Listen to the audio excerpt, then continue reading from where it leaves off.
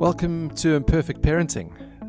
I'm Stu, and I'm sitting here in Rob's Doctor Rob Pluke's office. And we've been for a while. We've been talking about the idea of chatting about parenting, and what what I'm really interested in is listening to Rob tell us the perfect science of parenting, which is exactly what it isn't, we know. So, I'm a dad. I have a 4-year-old daughter, Jess, and an 8-year-old son, Caleb, and going through the highs and the lows and the middle ground of parenting, and really just excited to spend some time with Rob and hear a bit from him, and also fire some questions his way as we delve into parenting and all the different parts and bits and pieces of what that is. So Rob, do you want to tell us about yourself? Yes, welcome everyone, and thank you for listening. As Stu says, I'm a psychologist and psychotherapist, and specialize in working with children and their families, children and parents and siblings, and all that goes under the banner of family. I'm also a father. I have 3 children, 2 of whom are young adults now, and the last one in his closing stages of high school. So I guess from my side, what I hope to provide is really a twofold thing. The one is I've been doing this job for a long time, and no doubt about it, when you work with people, it keeps you humble. There's an awful lot of stuff that you learn along the way. But then, of course, as Stu and I know very well and often share, is that parenting itself darn well keeps us humble. We wish it was easier, but we know by now that it isn't. Look, I'm perfect. Agreed, Rob. It definitely does. Yes, so we will hopefully share what's real. We'll hopefully share some concrete, usable stuff that's been tested in the trenches. And I guess that's overall, in very broad terms, what we're looking to do in this podcast is to talk with one another. Stu slightly earlier on in his parenting journey than I am. So you've got a sort of a guy with still a smidgen of optimism left in him, and from my side, someone who's maybe still needing to dredge it up from time to time. But we think it's a wonderful and incredibly worthwhile project, so we're delighted to have a chance to share some thoughts with you. Yes, so we look forward to this, and I think from my side, we've got the expert in Rob, and the sort of figuring out parent in me. So we hope that it's going to be interesting to listen to, and to delve into what parenting can be and what it can actually bring to our lives as well. So let's get started. Welcome everyone to Imperfect Parenting. This is podcast number 1 of Imperfect Parenting, and we're sitting here on the couches in Rob's office. And I'm looking forward to hearing from Rob, and hearing a little bit about what he has in store for us today about imperfect parenting. So, Rob, over to you. Yay, podcast 1. Welcome everyone to our inaugural podcast. So, really this morning I wanted to talk with you, Stu, about this idea of imperfect parenting. Why pair those 2 words? Why would we link the 2 together? And I think really, just to set the frame for ourselves and for our listeners, this imperfect parenting, I think we can take it at 2 levels really. I mean, perhaps the most obvious one, I think, for people out there and for ourselves, is that we know very well by now that with family life, if we set ourselves up to be perfect parents, it's going to be tough. And I can think of quite a few mums and dads that I've seen over the years who are actually oftentimes highly self-critical, because they started this parenting journey incredibly passionate, really, really wanting to give of their best. Maybe they hadn't had the greatest childhoods themselves. Maybe there were things that they that are really, really important to them, values that are deeply part of themselves. And so they start parenting journey incredibly committed. And I always celebrate that, of course, because it's what you want. You want a parent who's going to say, listen, I'm all in. I'm going to really be giving my best here. And they're incredibly earnest. Read all the books, listen to advice. But as I say with that, there's this undertow. It's quite a sad thing, really, an undertow of kind of self-doubt and criticism. You know, if their beloved child is battling or not happy, or heaven forbid, there's some sticking point in their ability to connect with their child, it can be deeply, deeply disturbing for a parent who really wants to give of his best or her best. And so I have a lot of compassion for parents who, out of love really, they want to do the best thing.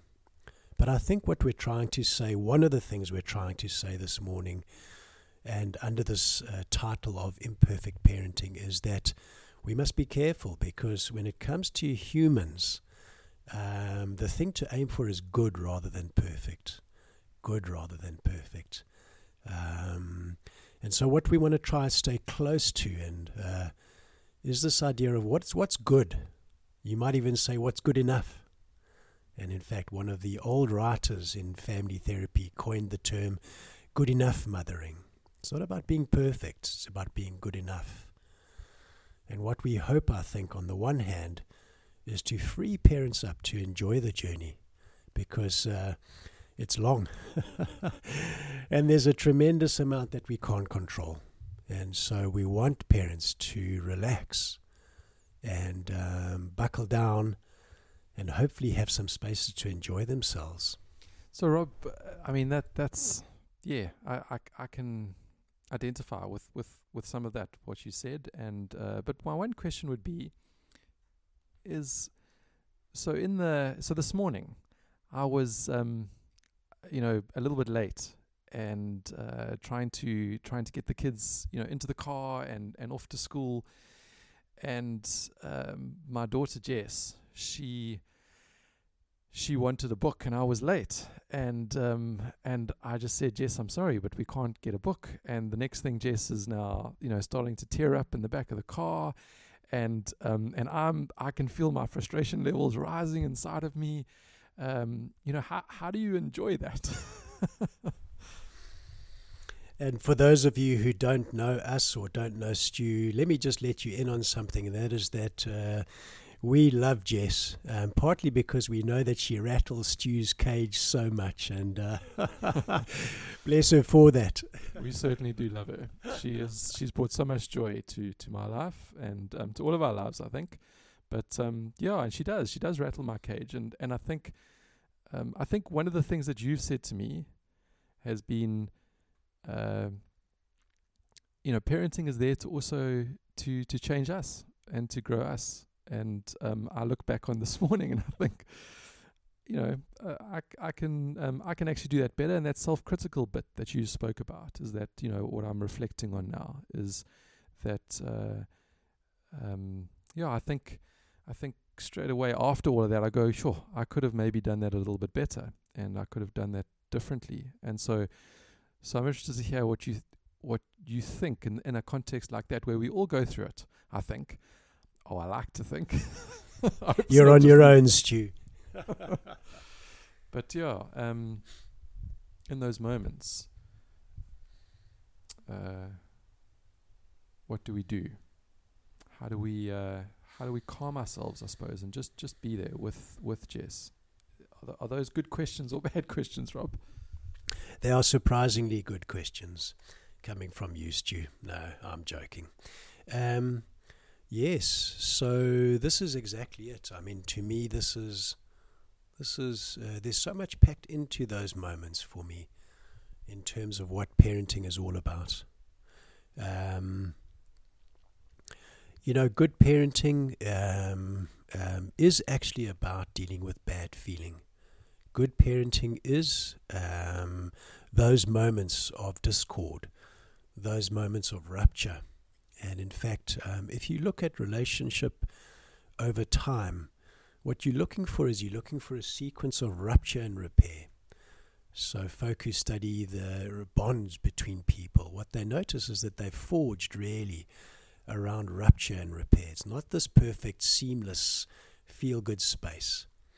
And what that means is that so often what we're needing to do, particularly with our children, is to give them space to experience bad feeling with us. And we're going to resonate with that because we feel bad.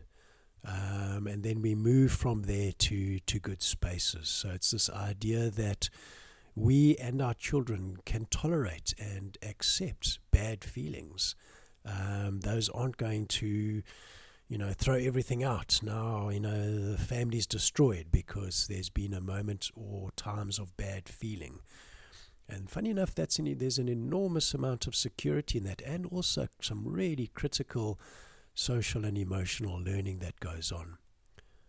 So simply tolerating that, actually, not losing the plot, not flying off the handle into some kind of rage space or going into withdrawal punitive mode with your little Jess, tolerating it, feeling bad, you can't help it, but not losing it is actually the key there. Yeah. And so that's really, I'm the adult, aren't I, in the situation, and as an adult, I'm the one that really needs to be doing maybe a bit of work around actually my feelings and how I can tolerate my own feelings in that situation, which the rising frustration that I want to get cross, and there's really no need for me to, and it's not going to help anyone, including myself, if I do. Does that make sense to you? It does. The tricky part is that we will get cross, but it's not that part that leads, I guess. So we get all of these dark, gunky, inadmissible feelings, the kind of feelings you exactly aren't supposed to have.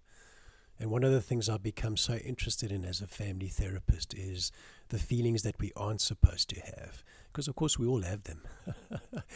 But for me, the trick is, what do we do with these darn things? Do we make space for them so that they don't lurk underground and kick off all kinds of weird maneuvers where no one in the family is allowed to admit the fact that, this feeling's there, and yet it has a play in family a life that you don't want. So to come back to what you're saying, I think you're exactly right. In as much as you're angry, but the point is you don't act from that place. That's the trick. And it's quite a black belt maneuver. It's something that I actually don't underestimate. I don't think that we're supposed to get it right from the get-go. I think it's about learning that skill. So, Rob, what you're saying is it was okay that I didn't get it perfect this morning. I am indeed. So I think that is what imperfect parenting is actually about, is that we are going to get it wrong, and how do we process those times of rupture that you talk about, maybe, and how do we think about them and take the next step in our journey as we are parents, Rob. So that brings us to the end of our first podcast, and we hope that it was interesting for you. We're going to be putting out some stuff on social media, some quotes and some thoughts about this podcast. So follow us on Twitter or Facebook, and maybe join the conversation on those platforms, and we'll see what you think about what we've chatted about this morning. Thanks, everyone.